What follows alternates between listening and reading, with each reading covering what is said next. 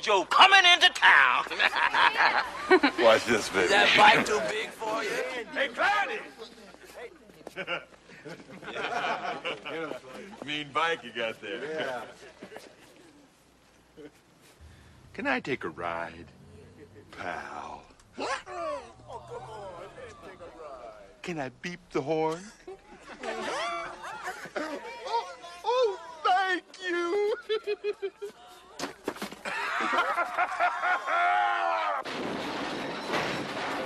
Should have let the man ride his bike.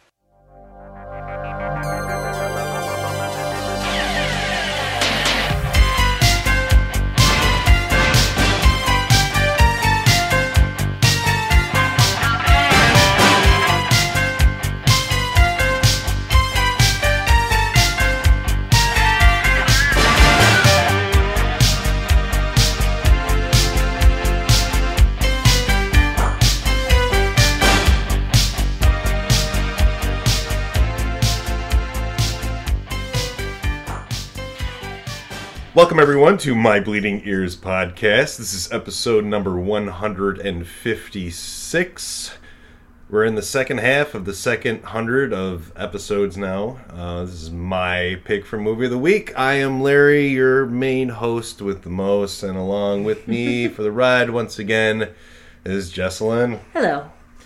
And we've been away for about 2 weeks now, a little more than 2 weeks. We've watched a buttload of stuff. Mm-hmm. So let's get into it right now. We'll start naming them off and where you can catch them at this point in time. We're in July of 2021. So, of course, you know, with movies being released on streaming and everything, they tend to change after a while. Like Netflix will get rid of something and it won't be available on Netflix, but you can get it from maybe Prime or something. So, I guess what I'm trying to say is that if this is an older episode you're listening to, maybe, like down the line, if you listen to this episode, maybe these movies might not be available on those services anymore. Yeah. But if you're listening to this, I mean, a week from now or the day it comes out or whatever, all of these will be on the appropriate channels or sites or streaming platforms. Correct. That's a very good point. I'm glad that you pointed that out. All right, good. So we're on the same page. So let's start getting through these movies. Yeah. So we can get to our movie of the week. So let's get through Caveat, because that one I don't really remember at all. Caveat, 2020 on Shudder. It's a Shudder movie. The cover of it has like this weird looking puppet or like a rabbit. Yeah. A scary rabbit. And it doesn't really appear too much more in the movie, so I don't know what the significance of it is. But what this movie essentially is that this guy is hired by his friend, quotation marks that you can't see because it's a podcast. He hires a friend who has amnesia to watch his friend's sister on this isolated house. Like, it's isolated because it's surrounded by water. That his friend's daughter has mental problems, schizophrenic possibly. And so they go to the house, and we see the daughter there, and she's seems somewhat disturbed and afraid of men, or whomever comes to the house, really, so that this amnesiac has to put on this harness, and it locks him inside this harness, and he's chained to the floor, and he can only reach certain parts of the house. Right. Then, of course, you know, there's a lot of mystery what happens going on in here, and the woman he's watching starts telling him things that he doesn't believe. So it's it all starts to unfold after a while, and he sees that he's actually been to this house before, and he was actually hired before to kill the father. And then, you know, there's back and forth between him and the guy who hired him. And just new information is released slowly in this movie. Kind of slow moving. I wouldn't necessarily, it's a slow burn. It's just a slower moving kind of movie. Yeah, I wouldn't add the term burn to it. There's no burning in it. It's just surrounded by water. So. Slow. And surrounded by water. So, What did you remember it? Yeah, too I much? can't say. I can't give an opinion because I don't remember very much of it. So I clearly wasn't paying attention at all. So, It was okay. It's not the greatest movie ever made. But I will say something about Shudder is that they don't necessarily put up too much crap. agreed. If it's Shudder, I assume it's going to be quality of some sort. Or, May not be the best. Or but unique. Yes. Because one example I would say is the movie Slacks that came out. I didn't like that movie at all. I No. thought it was stupid as shit. I thought it was funny, but it could have been done in 20 minutes. Yes. Yeah. But yes, I have never seen a movie about killer pants. Right, and they have it. So, and yeah, this is another one of those kind of small movies you might pass by if it was on Amazon Prime. But if you look at Shudder, how they curate their movies, they kind of are intriguing. You know, they're giving you something that you don't normally see, and it doesn't get mixed in with all the other Amazon Prime crap that they have on there. Right. Do I recommend this movie? I do recommend it. It's not bad. It's just probably a movie I'm never going to watch again. And for you, hell, it's forgettable for you. So Yeah. So was the twist? You remembered the twist. Yeah. It rings a bell now that you said it. yeah, I remember the twist. I remember other things that go on because the house actually, the art department did a really great job on the house itself. I mean, it looks like shit. Not a place I would like to stay. It's kind of Right. grimy. So yeah, there are some pluses in this movie, but all in all, I'm not gonna say pass it. But hey, if you're running low on movies to watch on Shudder and this one's left, I would check it out. Why not? Yeah. Good. Okay.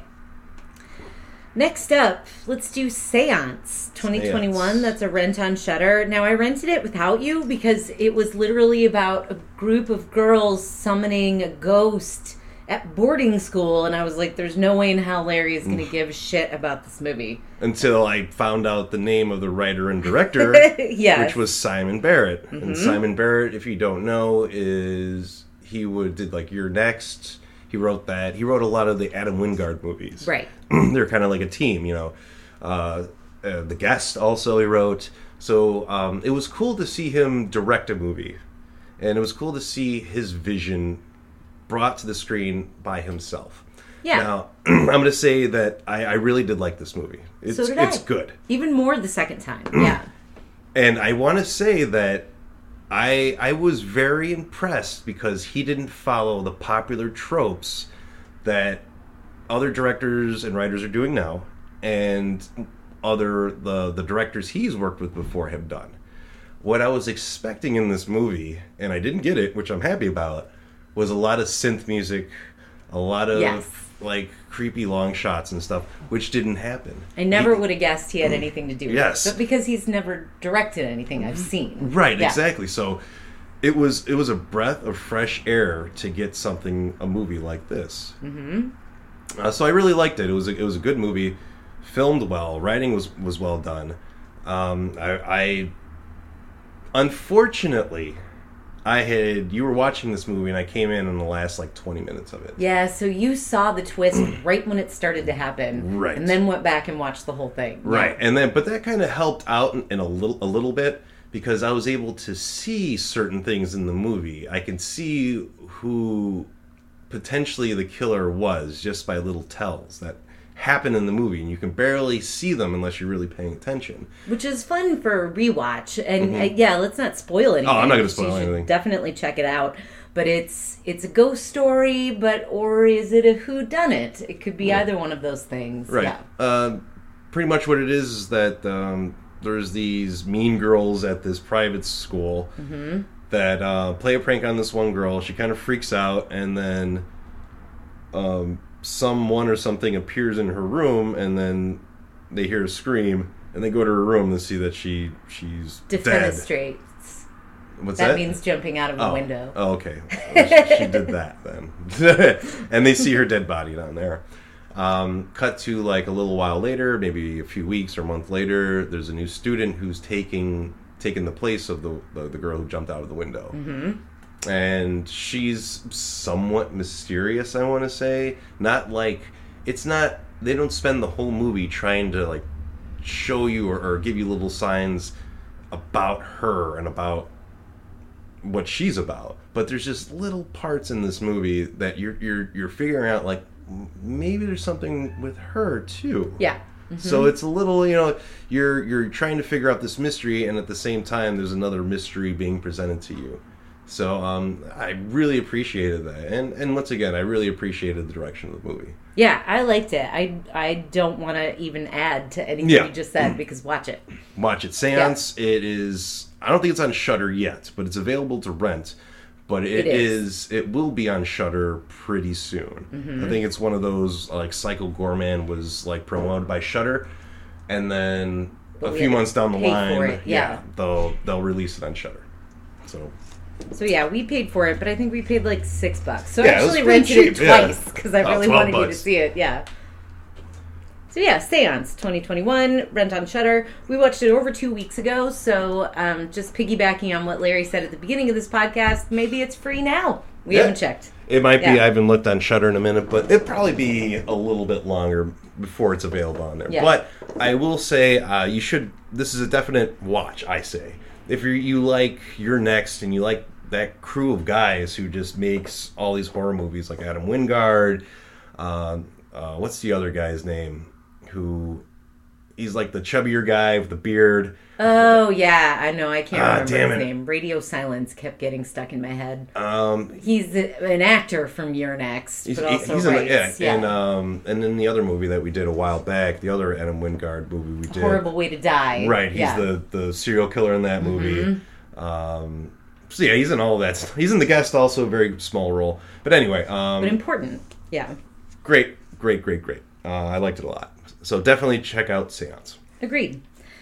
Next, just continuing on with our Shudder binge, we watched Vicious Fun from 2020 on Shudder. Ah, yes. Vicious Fun. I first learned about this movie a few days before we watched it. I watched like a trailer for it on YouTube, and I was kind of intrigued. I was like, all right, maybe we can check this out. And then we ended up watching it maybe a few days later. And it's about this kid who I don't know, he must be like 21, 22 years old. Yeah. His roommate's with this girl that he likes, but he's a complete, total nerd dude.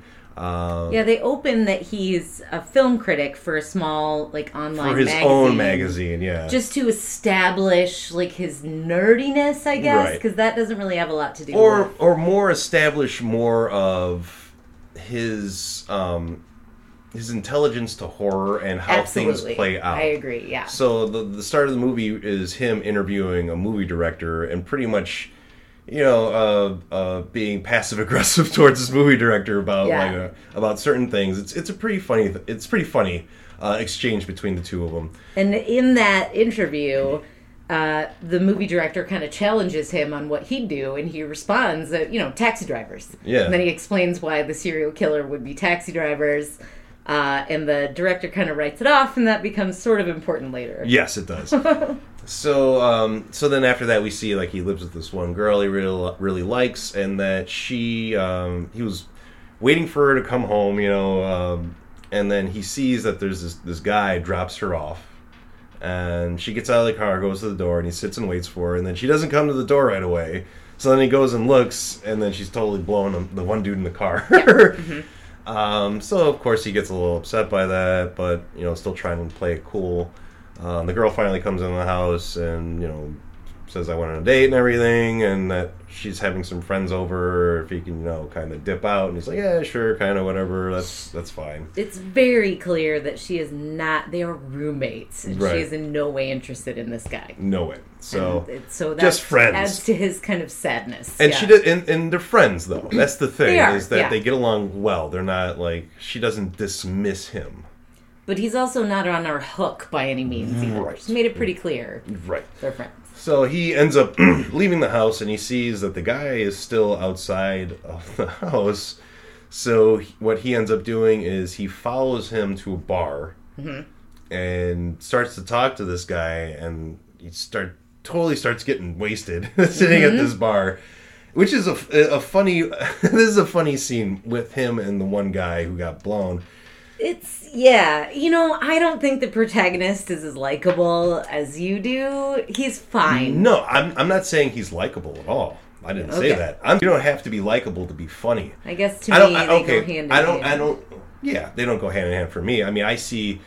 There's funny bad guys in movies, and I mean they're not necessarily likable, but I still laugh at them.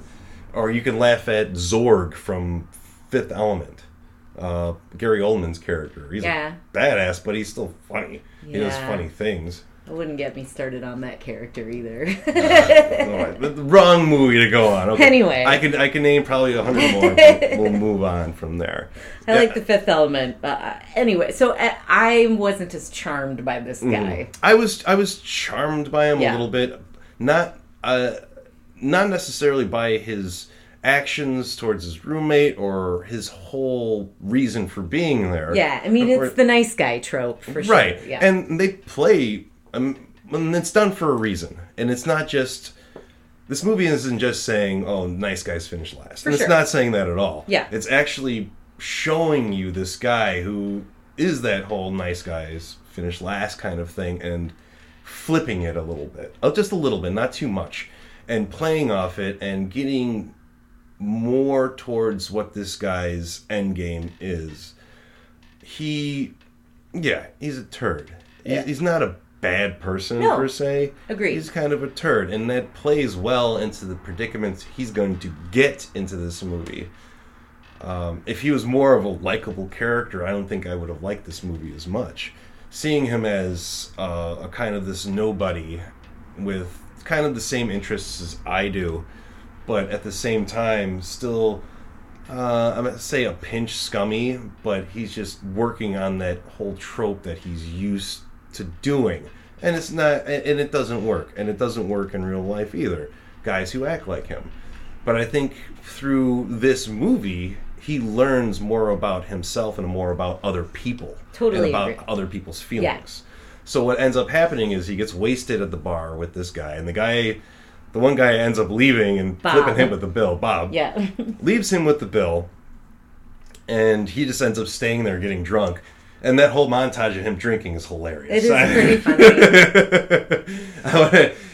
So, and then he gets wasted at this bar and passes out. The bar closes and he passes out in He passed out in a closet. Right, like a janitor closet, and wakes up and he sees that he's in like an AA meeting kind of, but for serial killers. And he's chain locked in, literally. And he can't get out of leave. the building. Yeah. So he ends up joining these other serial killers, which there's like 5 or 6 of them there.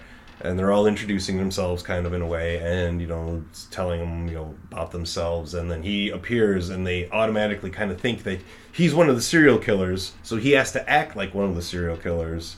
So he ends up, of course, bringing that taxi bit back about how it's a perfect, that's what his MO is compared to the other guys. And then the others point out how stupid that actually is.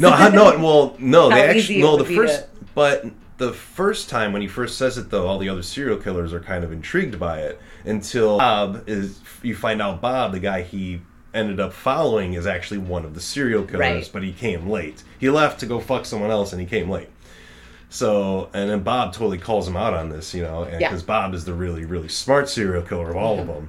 Which is, that dude is great in this movie. He's the best part of the whole movie. He is. And maybe it's not fair to the protagonist, but that this guy was just so fun, but yeah. Yes. So I think we shouldn't wreck anymore. But from there, and then things start to unfold more, and then there we go on our way. And a bunch of shit happens. And that's where we'll leave it from there. Yeah. I recommend this movie. Me too. It was fun. I also had fun at Vicious Fun. Yeah, exactly. Yes. So, check out Vicious Fun on Shudder. All we're going to say about it, it's a good time. David Koechner's in it. If you hate that guy, you're going to like this movie. So. And I do. I don't even hate the actor, or I thought I did, but it's not him. He's just always awful. In everything he's in, he's always the worst character. Right. And he's not even like the worst character this time either. He's somewhat even like a voice of reason. He is, but as soon as I laid eyes on him, I was oh, great. God, okay. And I bet you thought No, we'll talk about that later. Yeah, Anyway, no spoilers. So next, let's dive into Jesselyn's Corner for a second. Yeah, you watched this movie without me. Yeah, I watched it's from 1978. It's recommended on all these like best horror movies you've never seen or classic horror movies. It's called Magic from 1978 on Tubi. It's on Tubi right now as of July 28th, 2020. July 21st. It's July 21st. I've been writing that date and planning for a meeting, and that's why it's stuck in my head. 21st. Magic. It stars Anthony Hopkins and Anne Margaret. Mm-hmm. And I finally just gave in and was like, fine. All of these lists are telling me that this is a classic. I need to watch it. I don't usually like going back to 70s horror because it's a lot more like just women getting butchered without fighting back. Mm-hmm. Not exactly something that I love. The female characters aren't that great. Not always, but usually in 70s movies. It's not until the 80s that started to improve. This is an exception, kind of. I wouldn't say there's really violence against women, but Anne Margaret's character is kind of an idiot. Through no fault of Anne Margaret. I just want to say, Anne Margaret, I love you. I don't know if she's alive or not. She's alive still. Yeah, Anne Margaret, I love you. This was not your fault. This is the bullshit roles that you had to take in 1978, and I get it. As for the movie itself, it's about, this has been done in like Tales from the Crypt and other like horror shows. Ventriloquist dummies. It's a ventriloquist dummy who may or may not actually be alive. And of course you don't know that until like close to the end of the movie kind of thing. And since it's from 1978, yeah, let's just go ahead and get there. It's not. It was all in Anthony Hopkins' head. Mm-hmm. He was making this dummy alive. He really thought this dummy was talking to him, but it was all in his head. All right. Sorry, that movie was from 43 years ago, and I spoiled it for you. Which do you think is better now? Do you think Magic or Dead Silence? I mean, I have to say Dead Silence. Simply because it is more up-to-date and more tongue-in-cheek than Magic really ever gets. Magic is a pretty, like, straightforward psychological horror film at its end, at its core. So fine, you made me pick Dead Silence over another movie. One of these that people days, consider a classic. One of these days, I'm going to get you to pick Death Sentence over something. That will never happen. I'll die first. Well, I can think of one movie I'd pick it over, but yeah, let's not go there. So Magic, I watched it, and it is a horror movie from 1978. That's the nicest thing you have to say about it, right? Pretty much. Anthony Hopkins, great. Anthony Hopkins is great. Of course he is. Do I need to say that? You know what? Anthony Hopkins is boring as fuck. There's a few roles where he's pretty good, you know? Yeah. And even excellent. But most of this, I'm fucking bored, man. Like, He's, like, one of the examples I would say is Thor, where I really feel like he's phoning in all those movies. He couldn't possibly care less. Yeah. This is a paycheck for him. I mean, he's in, like, a Transformers movie and stuff. And it's like, he's not bad, but he's not putting any effort into this at all. You got Hannibal Lecter. There you go. Right. Anyway. Anyway, moving on. Let's get into... Okay, we'll start doing... I'm going to couple those together. So let's get to Fear Streets. Parts 1, 2, and 3 we have seen. 1994, 1978, and 1666, spoilers, which becomes 1994 Part 2. Halfway Later through, on. yes. This was kind of a surprise Netflix group of movies. The Fear Street movies were released 1 week from each other, which I thought was awesome. Me too. I was like, good, we don't have to wait too long, and my interest of the movies didn't wane at all. So it was great that they just released them 1 week at a time. I think that worked out really well. So do we know, will there be more? Because this felt like pretty good closure to this story. Yes, I'm hoping that, of course, this story is done. Yeah. That they'll just do other kind of Fear Streets. Not necessarily like the years like they did, but just separate movies. Because I'm pretty sure this is an R.L. Stine series of books. That I think so too. Not like how they did the Goosebumps movie, where it's like all of his fucking stories in there. Right. I think they're picking stories. And I'm pretty sure they're gonna keep going on with this, because I'm also pretty sure that these are popular and they're being talked about a lot.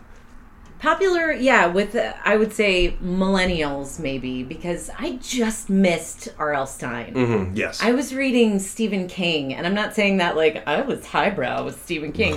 Stephen King is not highbrow. That's just what I was reading. It's just instead of bigger Fear words Street. to read. Yeah. And bigger books, yes.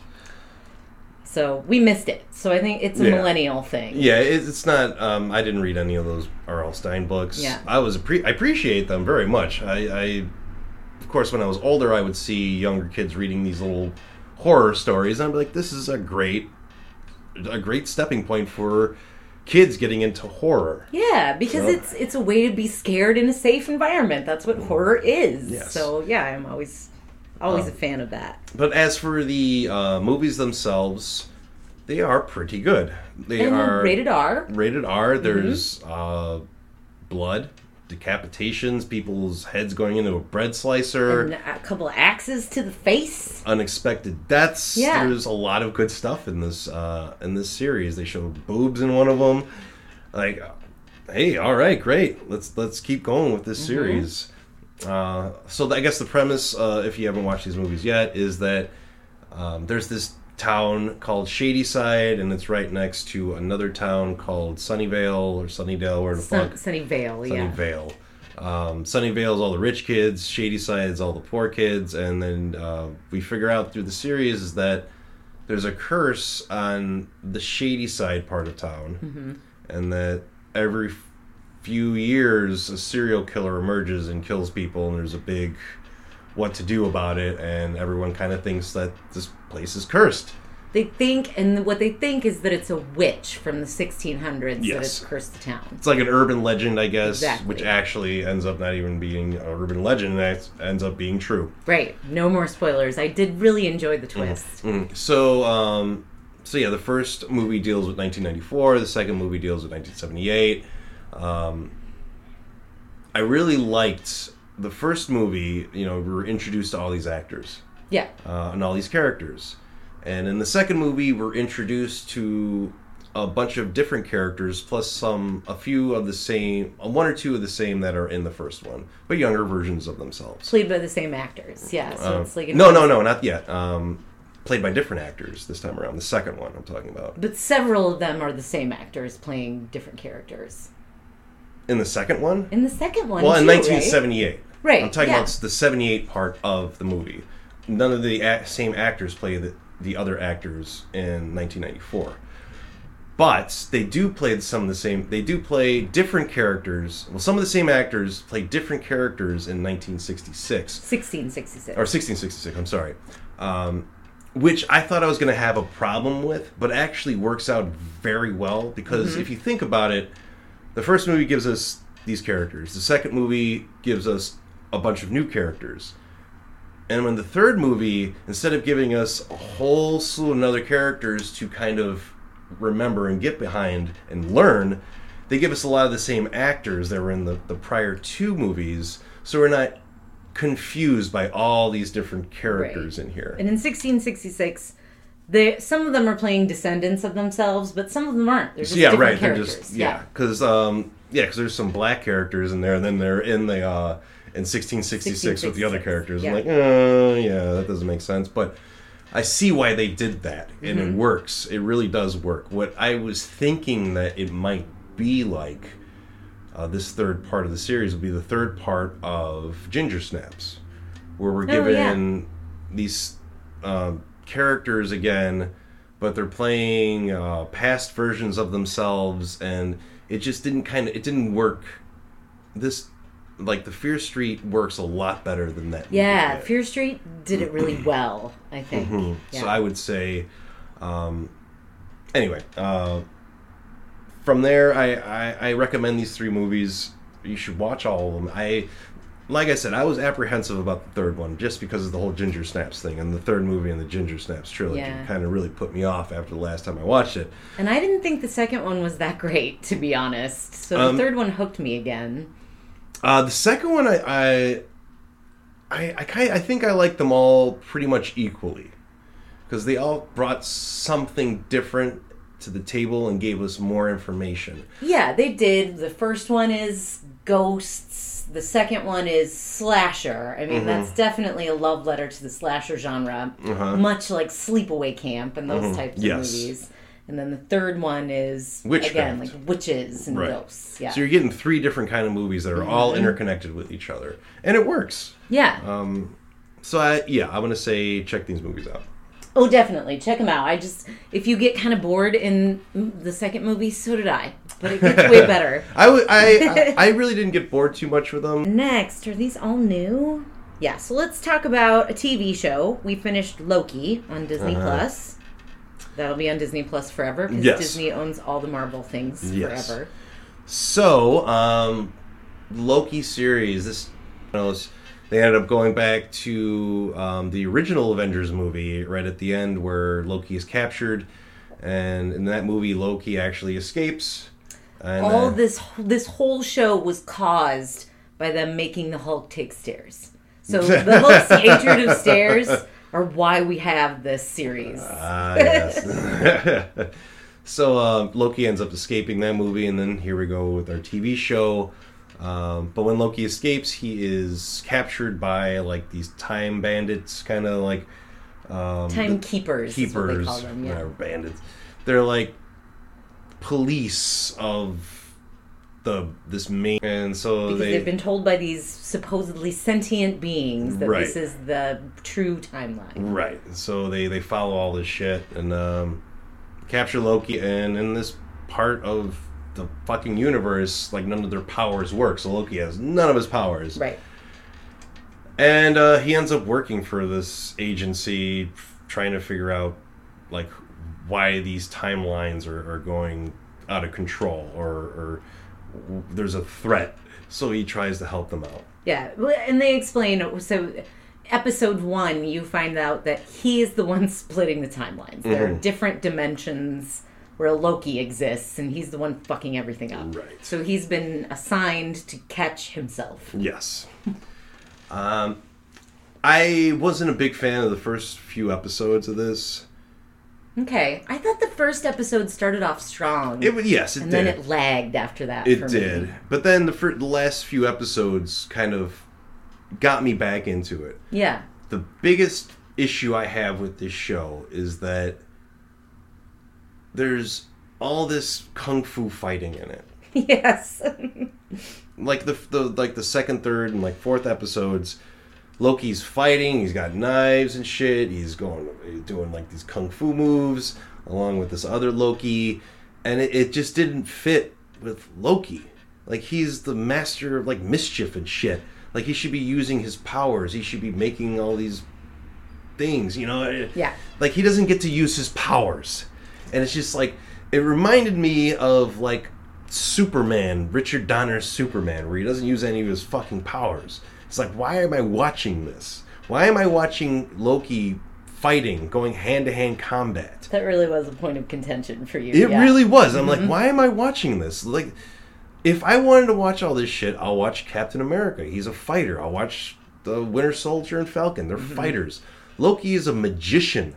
Let's see some fucking magic. Let's see him how he fights. Yeah. But in those episodes, though, he's just like fighting with a knife and everything. It's very unlike the character and not what I want to watch from a Loki show. And it's supposed to be this, like, Loki becoming introspective and trying to figure out who he is. Right. And maybe trying to be What, more Bruce honest. fucking Lee? Like, no! I know, I'm not disagreeing with you. I'm just saying. Anyway, I say check it out. I say check it out, too, but if you smell what I'm cooking, then you're going to see in those episodes where there's these long, drawn-out fight scenes. Like, no, that's Captain America's thing. This isn't Loki's thing. It's not. I think there's a lot of misses that happened in the show, but overall it was enjoyable, and I did like the ending.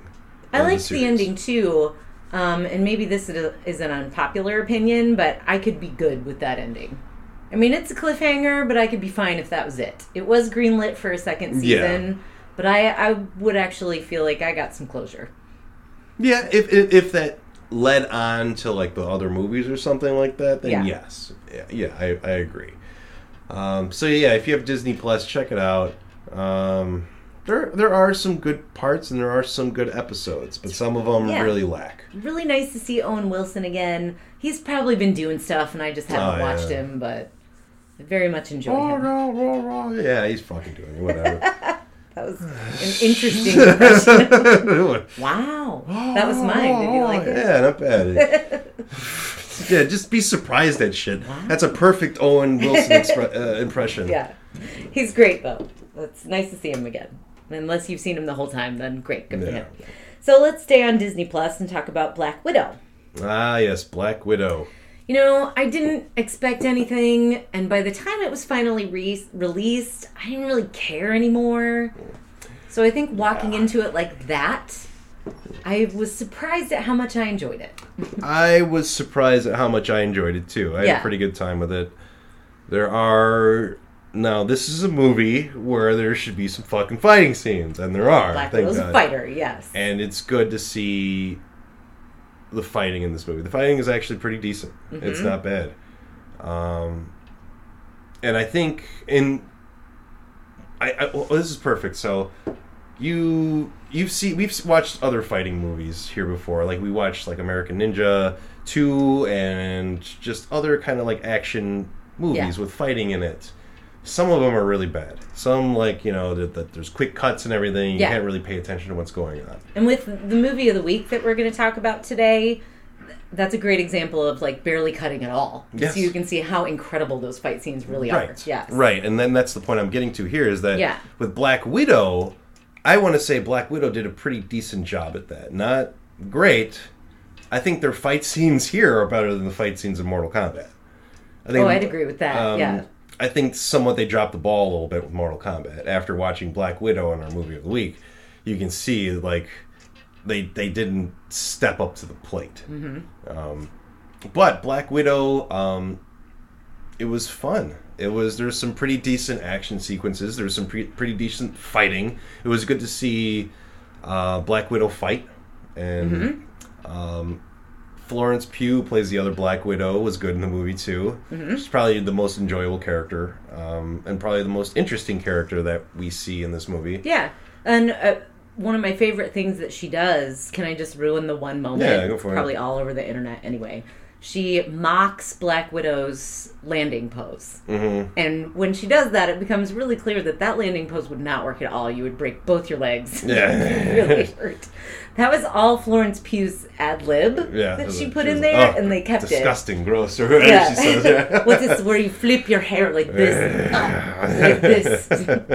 That is one of my favorite parts. Their chemistry as siblings is off the charts. It's so good. I wept a little at the end. Yes, it's easy to make me cry and want to hug my sister, but they did it for me. Other than that, it was fun. I had a good time watching it. Stacked up against other Marvel movies, it's not going to be the best one. No. Better than Doctor Strange, so... It's, better than Doctor Strange, even though I never finished it. I don't need to know that it's better than that. But here I go talking about Loki using magic, and here's a whole fucking movie about magic, and I'm bored. And then you're bored. I guess I just don't like Benedict Cumberbatch all that much. I don't like... he's like playing the same fucking character and everything. I think they make him a lot funnier in like Ragnarok. Like I would watch a movie with that Doctor Strange, but that's not what you get in Doctor Strange. But getting back to Black Widow, I mean, a lot of people asked, like, why did you even make this film? And I think it was a consolation prize for people who complained that Black Widow was one of the main characters who never got their own movie. Yeah. So Disney was like, fine, here. Yeah, I think that's... Yeah, I think you're pretty right on with that. And I think they needed to showcase another female Marvel character, another superhero. Yeah. I think they really... people were really stepping on them to do that. Right. So they're like, all right, we got to... They did it. And I found it perfectly adequate and entertaining. Yeah, it was good. I had a good time watching it.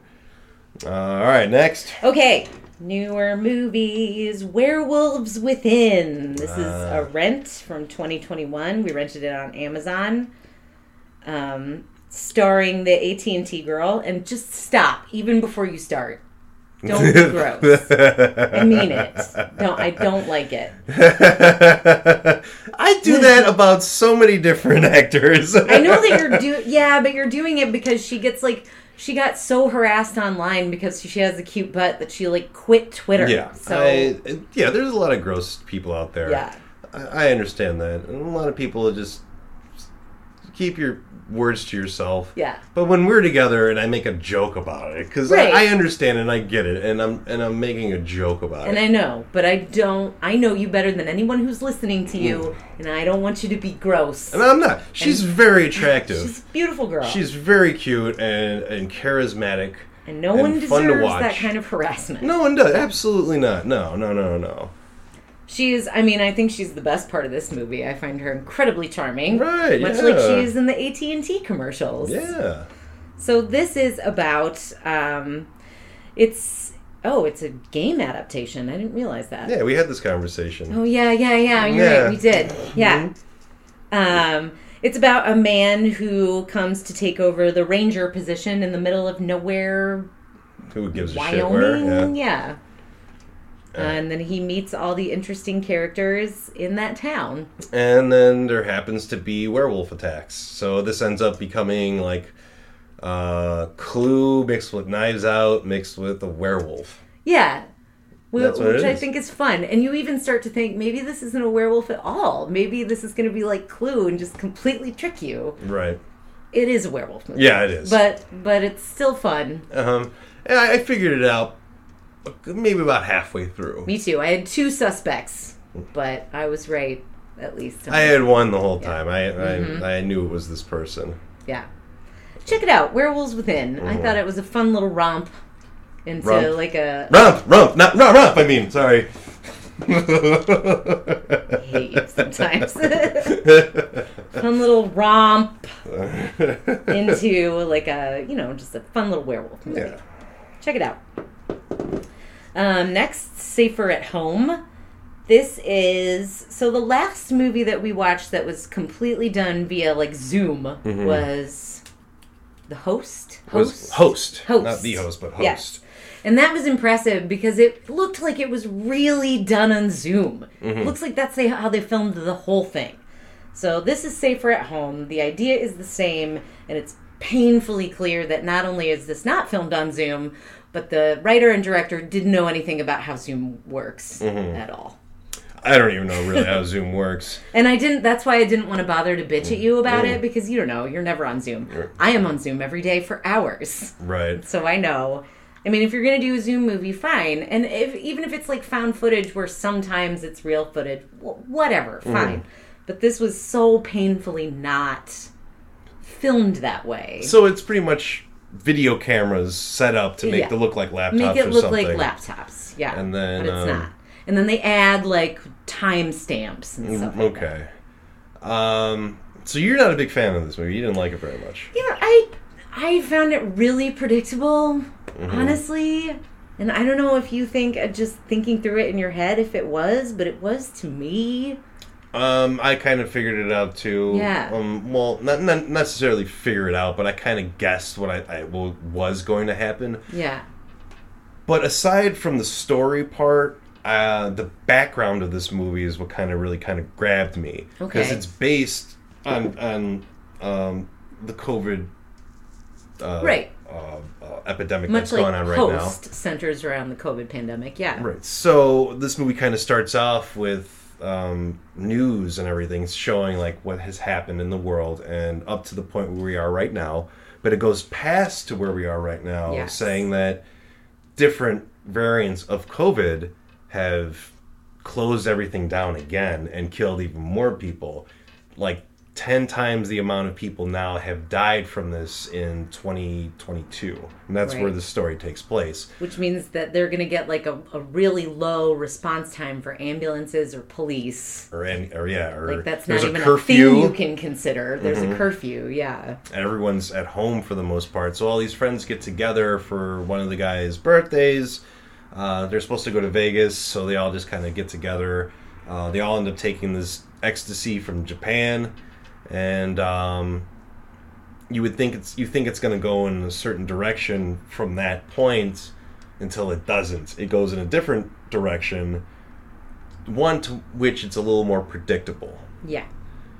But I will say that I did like the kind of background for this movie and how they took real life and went with it farther. Yeah. And it was kind of scary because It's a possibility. It's this could happen. Such a possibility. It might be what we're looking at right True. now. It is. I don't know. So yeah, I didn't dislike it. It's on Hulu. I don't think I said that. It's fine. I was intrigued by it the whole time, so I wasn't bored.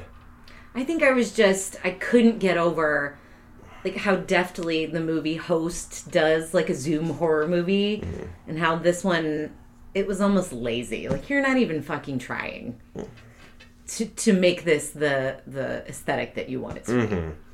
But other than that, yeah, the premise is interesting, kind of predictable. It's Kind of fine. predictable, yeah.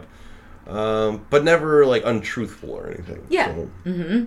But I like all of the actors. I don't have a problem with any of them. Yeah, I say check it out. yeah, do it. Hulu, 2021. Last one before our movie of the All week. right. We finally watched A Quiet Place Part 2, Yes. 2021. It's now on Paramount Plus. I liked this one. Me too. It was good. Yeah. I don't. From a comment you made while we were watching it, you said like the beginning was kind of boring. It was. I fucking thought it was fantastic. See, and I'm talking like the first 3 minutes of the movie, and right at the second where I was like, I'm kind of bored, something huge happened. Yes. That's well, the setup for it is great because Yeah. you're just watching a character that you know dies later on in the first movie. Yeah, spoilers, John Krasinski is dead. So when he's in this, it's in flashbacks. Yes. Very quiet. Like, the movie opens up with like a street, an empty street. So you're automatically thinking, oh fuck, like we're going right into this shit. Like, we're not even going to get some backstory.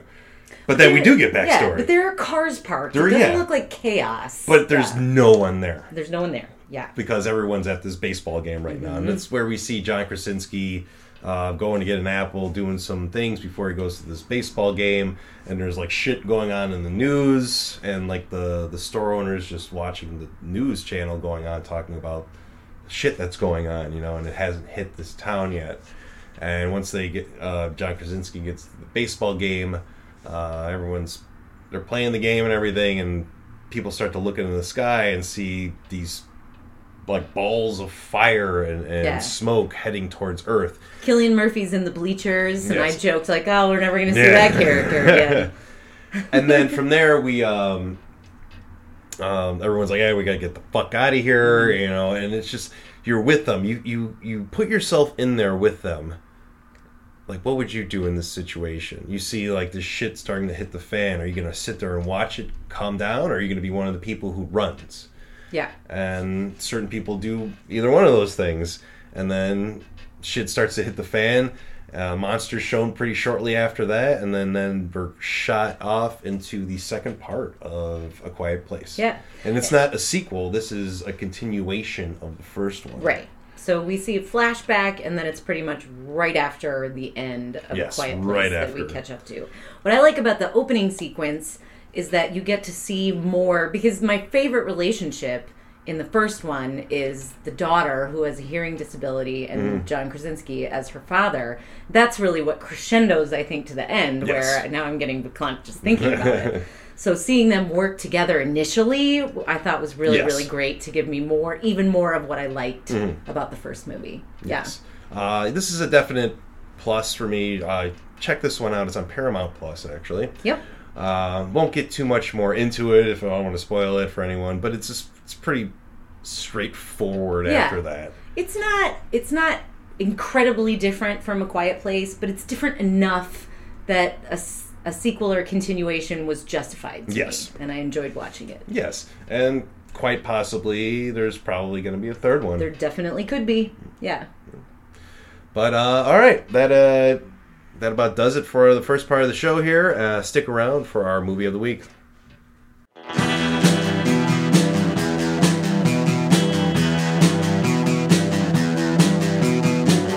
You're listening to the Prescribed Films Podcast Network, home to hundreds of hours of free podcast entertainment.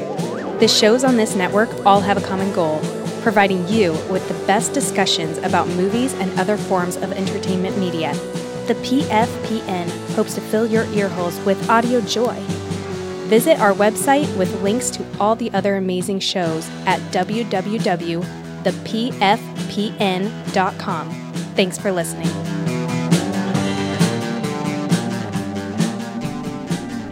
Our movie of the week is the 2011 Gareth Evans masterpiece, The Raid Redemption from Indonesia. If you don't know who Gareth Evans is, if you're a horror fan, you will know him from the VHS 2. He did the segment about the cult, and the cultists were like these reporters go to this cult kind of like school, and everything just goes to shit. Oh, yeah.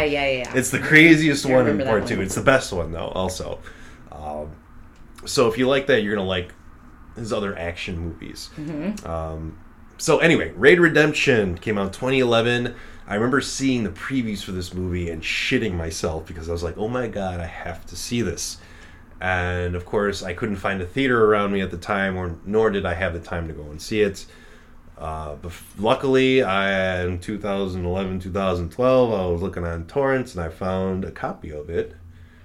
And it was excellent. 10 years later now, this movie's 10 years old now. I love it even more, and we're going to get into it.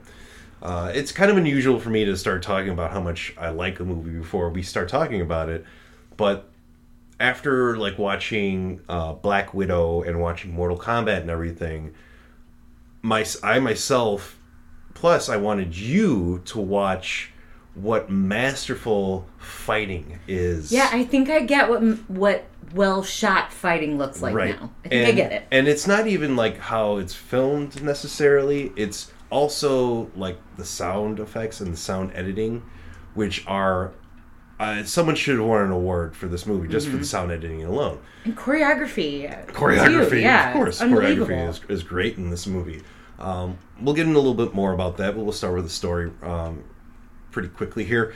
Not a big plot in this movie. It's a very quick plot. I'll say quick plot. Because basically what's happening in this movie is that these police officers, part of like a SWAT team in Indonesia, are tasked with taking out this drug dealer who owns this huge apartment building that's just gone to shit.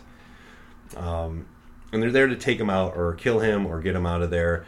And that's like the basic like gist of what these these police officers are supposed to do. We're not given too much information at this point in time. A lot more of it is revealed to us later on in the film.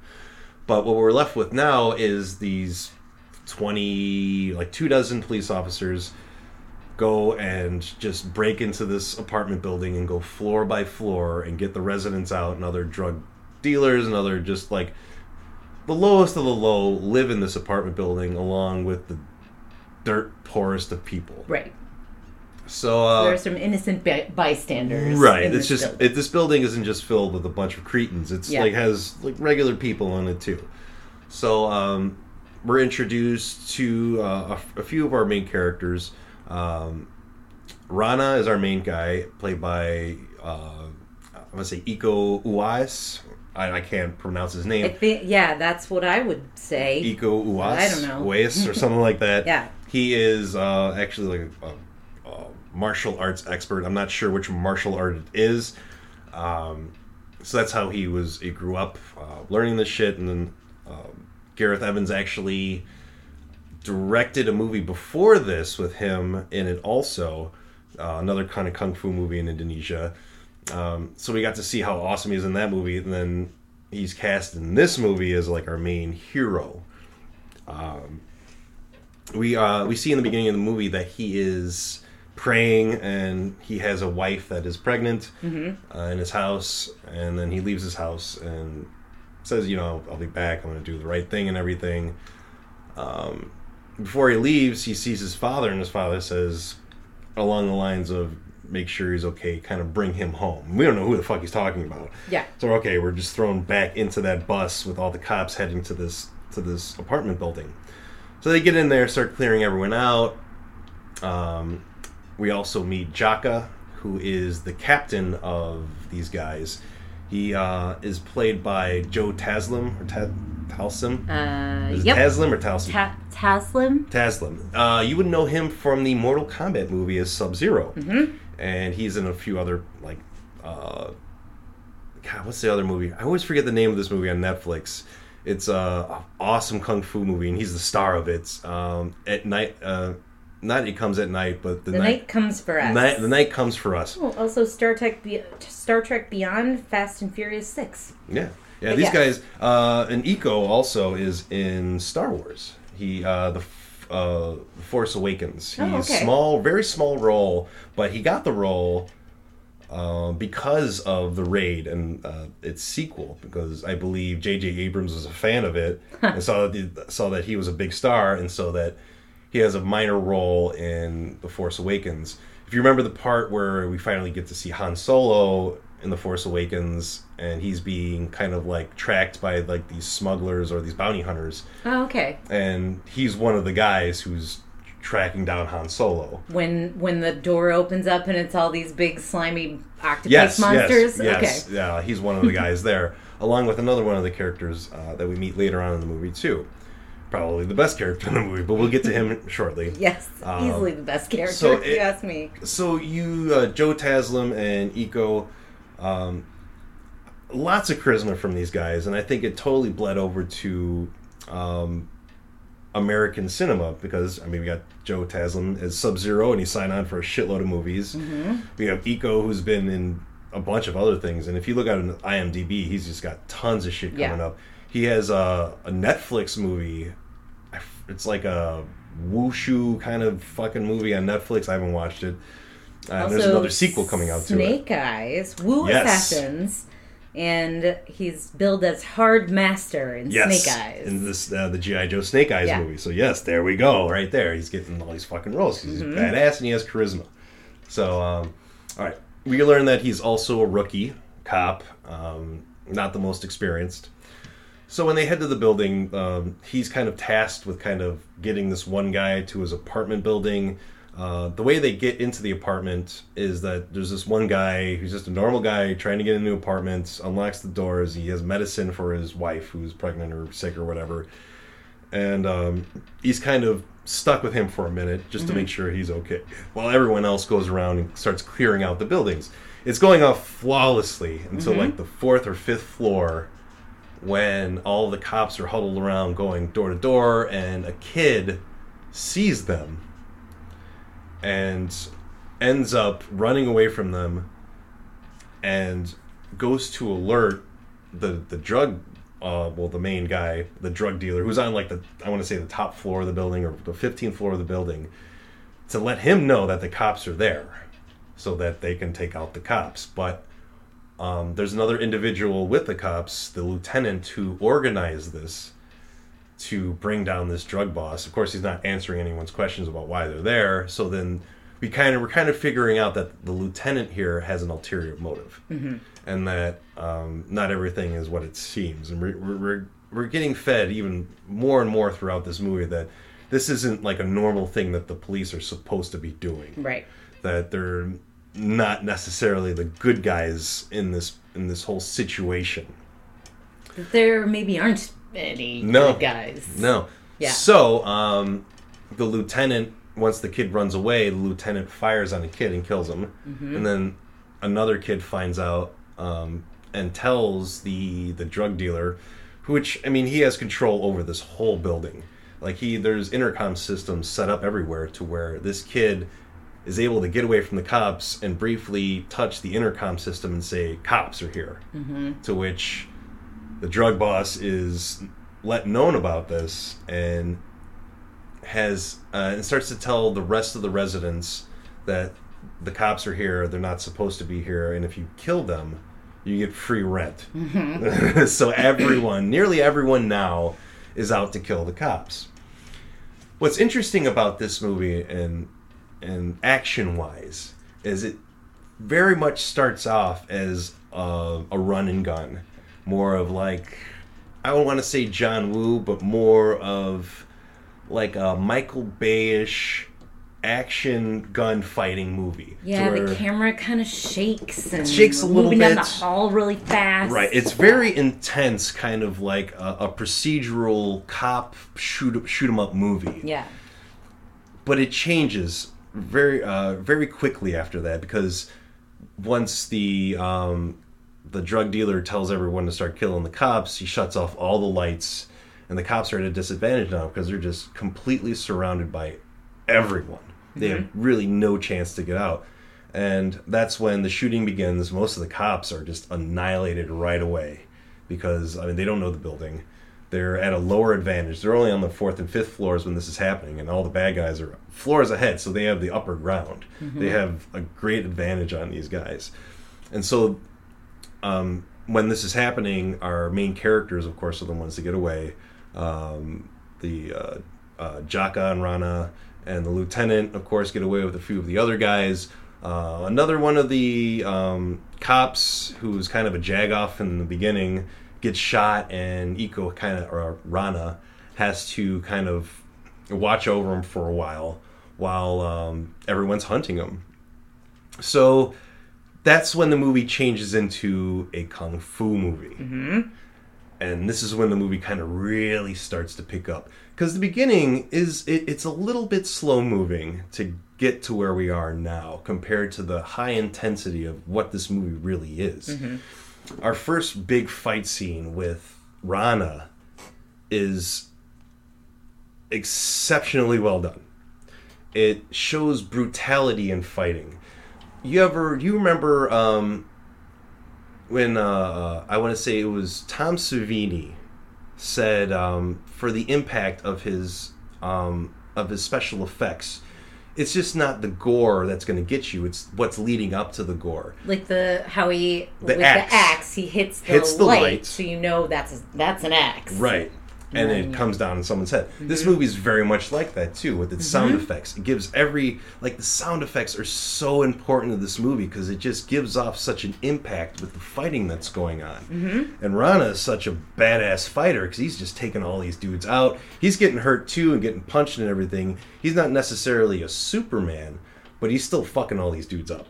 Yeah. And he does a really good job of that, and then you really get to see what this guy is all about. And those are the long shots I was talking about of just watching the choreography of the fighting without cutting all over the place and making me go, what's happening? Not cutting every 2 seconds. Yeah. Like, the editing in this movie is spectacular, too, because it's not like quick shaky cam, cut to the next shaky cam. It's straight up right here. We have the camera angles, too, if you pay attention to this movie at all, is that they're all over the place. We're not just eye level. We're not just down the hall. We're above them too. Yeah. Like we're watching from bird's eye view, top down view of some of these fights, which are brutal. They are people are getting stabbed and their heads bashed against walls, and it's just very realistic and brutal. And that's exactly what Mortal Kombat wasn't. There wasn't the brutality in there. Yeah. Even though it's Mortal Kombat, there should be fucking brutality in these punches. You should be able to go, ooh, ow, ooh. Because during the movie, I can hear you going, ow, fuck, ow, shit. Yeah. Because there's these moves that they're doing. It looks like they fucking hurt. Yeah. The choreography is just so spectacular in this movie that it's a fine ballet. Really. It's beautiful. Yeah, I absolutely agree. And yeah, Mortal Kombat, it was just like fun, stupid video game violence, and I was fine with that too. But, and the fighting, and it's okay, but it should have been this. This is the movie Mortal Kombat should have been. This is the fighting scenes that Mortal Kombat should have been. Yeah. So through our fight scene, Rana's excellent. We love the guy. And then we're introduced to a couple more of our bad guys. The first bad guy that we see is actually brothers of Rana, and then Rana knew he was going to be there. And he had his kind of own little plan, too, to kind of seek out his brother and maybe save him. Get him out of there, yeah. His brother is like one of the top-tier henchmen, I want to say, or second, third in command kind of guys. And then we're introduced to our 5'2" little guy named Mad Dog. Mad Dog, the best character in the movie. Best fucking character in this movie. Who was also in The Force Awakens 2. He was with Iko and that ship when they meet Han Solo. He's there too. Mad Dog is a master of many martial arts.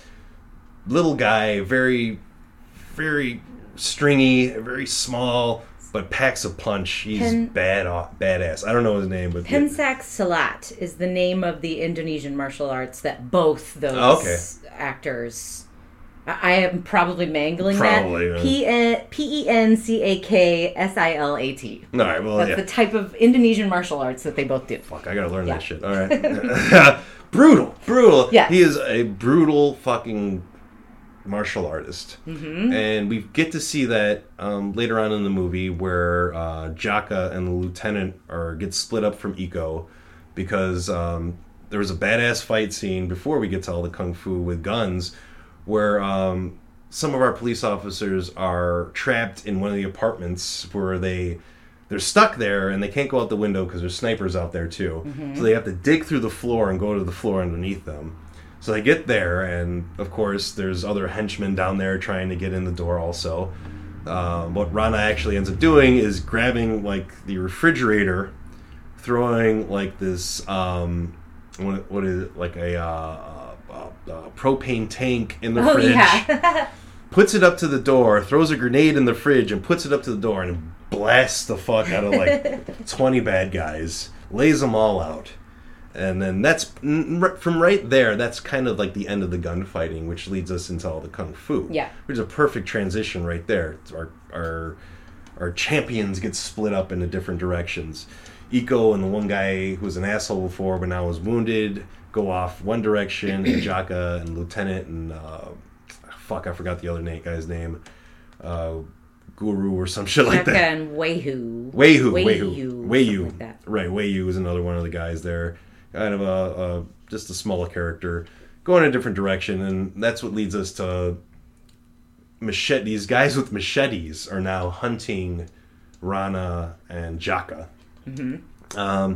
Rana ends up finding a safe haven in the room to where the one guy he helped earlier get to his wife. He was just a normal guy, helped him get to his house. They end up at his apartment, and they were like, dude, let me in here. My partner's fucked up. I know you're a good person. Let us in. So they let him in the apartment, and they hide him in like a secret area. And the machete guys break into that home and like trying to find where he is. It's a very intense scene because Rana's still pretty much in decent condition, but his partner's fucked up. And they're hiding in the wall, and that's when the one guy, he kind of looks like the machete guy. He kind of looks like the horn dude from Clash of the Titans. Okay. I forgot his name. But anyway, if you've ever seen Clash of the Titans, he's the horn dude who ends up getting his head cut off, I think, in the movie. Anyway. So Rana ends up leaving him in that guy's home. He's like, dude, take care of him. I'll be back later to get him. I got to go help my other friends out. Ends up leaving that apartment and getting into another huge fight with the machete guys. Mm-hmm. Beautiful fight again. Excellent choreography. Like, just... Oh, man, you really do have to... I mean, of course, this is a definite recommend right away. I don't care about fighting. I couldn't even tell you if it's good fighting or bad fighting, but I was really into this. But I think, after watching, like, those different movies I've shown you now, the difference between, like... I can now, yeah. Good fighting and bad fighting. Mm-hmm. And just, like, it's, you can definitely check it out after watching all these different movies out. So, of course, after that, Rana ends up, beating the fuck out of everyone in there, throwing dudes out of windows and shit. Ends up surviving the fight, leaves, like, this other apartment that he got thrown into. And his brother ends up seeing him and brings him into one of the rooms. Like, dude, why are you here and everything? He's like, I don't know exactly why I'm here. I come with me. I'm trying to save you kind of thing. His brother's like, no, I belong here. We live two different lives, kind of. They're having that whole conversation. But other guys end up getting caught. Like Lieutenant and Jaka end up getting caught by Mad Dog. Mm-hmm. The Lieutenant and Gui Wagyu, or whatever his name is, run away, and Jaka gets a gun pulled to his head by Mad Dog. But Mad Dog doesn't like guns very much and ends up, telling Jaka to put his knife down. They go into one of the apartments, and then that's where Mad Dog says, like, I'm not a big fan of guns. Shooting a gun is like calling for delivery. I think that's the line. Yeah, It's like too something easy, about you know? like hand to hand is much more satisfying to him. Right. Yeah. And then that's where we get to see Mad Dog beat the fuck. He's Jaka. unbelievable. He's amazing. He's flying all over the place and just doing all these badass elbow shots and punches and everything. I mean, Jaka's holding his own for a little while, and Jaka's like a good foot taller. Yeah, this is a than Mad small Dog. man. He's very little. And yeah, Jaka just gets the shit kicked out of him, and then Mad Dog just breaks his neck after just punching him in the face a bunch of times. Great scene, great acting by Jaka or Joe Taslim, just getting the shit kicked out of him and acting like he's fucked up. It does a really good job. So yeah, Mad Dog takes care of him. The brothers, kind of go their separate ways. Mad Dog is kind of leery of Rana's brother, so he doesn't really trust him at all. So they end up going back up to the drug dealer's, the main guy's 15th floor penthouse. Mad Dog brings the body of Jaka with him, shows him like, hey, I killed this guy. What did he do? He didn't do anything. But what ends up happening is that the drug dealer has cameras everywhere, and then sees that his Rana's brother is actually saved his life and is like trying to save Rana's life because it's his brother. So he's lying, and he betrayed the head guy. Right. The head guy ends up stabbing him through his hand. And later on, we see that they chain him up, and that Mad Dog's just beating the fuck out of him. Before that, though, we get to see probably one of the best fight scenes of the movie. They're all so good. They're all really good. Yeah. This one we get, instead of just Rana fighting, we have Rana Wagyu beef, whoever his name is. I keep forgetting his name. Wayhu. I don't know if I'm saying that right. And the lieutenant go into like the part of the building where they're making all the drugs, and we get to see the fighting styles of three different guys in this situation. Of course, Rana is the best one, and he's fighting the best guys, kicking the shit out of them, getting the shit kicked out of them. Everyone's getting the shit kicked out of them, kicking the shit, using everything that they have around them as weapons. Great fight scene. It goes on for a good 5-minute, 10-minute fight scene. Yeah, and there a lot of times, most of the time, after a couple minutes, I'm like, okay, I get it. They're fighting, but it's the choreography so exciting to watch. Incredible. Yeah. That okay, so after that whole scene's done, they're done fighting. They're about to head up to the main guy, but Rana, instead of going to the top floor, sees that his brother is in a room getting the shit kicked out of him by Mad Dog. So Rana goes into the room. Mad Dog ends up, lowering his brother down because he's looking for a fight. He doesn't want to kill him. He wants to fight both of them. He lives up to his name. So Mad Dog lets the brother go and gets in between Rana and his brother, and he wants to fight him. And so they fight. And the thing is that Mad Dog would have won the fight against either of these guys one-on-one. But there needed to be two of them to beat Mad Dog, which is brilliant on the part of this movie, because usually in these films you have our main guy come through in the end and beat the fuck out of him or anything like that. And it doesn't happen in this movie. There needed to be two guys to take him out. This guy on. To take this 5'2" dude out. And this fight scene is about 10 minutes long just between these three guys. Brutal, amazing. Like I said before, it's a violent ballet done to perfection. And this whole scene does it right there. So while this is going on, the lieutenant ends up killing Wayyu and goes up to meet with the... he meets up with the drug dealer, kills Wayyu in front of him, and ends up taking the drug dealer with. And that's where we get a little bit more exposition of how that the higher-ups in the police force make money off of him, the drug dealer. and that they pretty much sent the lieutenant in there because they didn't want him around anymore, and they wanted him to die. So they put him on like this. So the drug dealer's saying, like, I knew you guys were going to be coming. I knew all this shit was going to happen. Like, these dudes set you up, and you're going to sit here and, like, put a gun to my head kind of thing, to which the lieutenant ends up blowing this dude's head off. Yeah. And for that, of course, we have our fight, and they beat Mad Dog, luckily. I mean, they needed a fluorescent light bulb in the neck, but he still was fucking fighting for another 2 minutes after that. Before he went down. He went down. So Mad Dog's incredible. And then that kind of, we get to our last scene where the lieutenants, Rana and the one asshole cop from before, which they got him from the apartment, are all walking away from this apartment building. Rana's brother, I guess now, is like the head of this apartment building, or he's the only one left. Yeah, right. The only bad guy left in this building. He lets him go and lets him walk out the front door. And that's pretty much it. Rana wants him to go with, but he's like, this is my life, you know, this is what I do. You wear that police uniform, you wore it this entire time, that's who you are, kind of thing, you know. And then that's where our movie ends. So there are 2 sequels. There's one sequel. Is that as you would say, a continuance? It takes place right after this movie. Okay. And I will say that I love this movie. It's a 10. But part 2 does what every sequel should do and make it better than the original. Okay. And that's what the sequel did. This movie, as grandiose as it is you're confined to one building. Right. You're in one location the entire time. Of course, you have different rooms and everything, but you're in one location. This movie just branches out from that, and you go into all these different places. Okay. And the fighting is just as exquisite, even more brutal this time around. You're given more...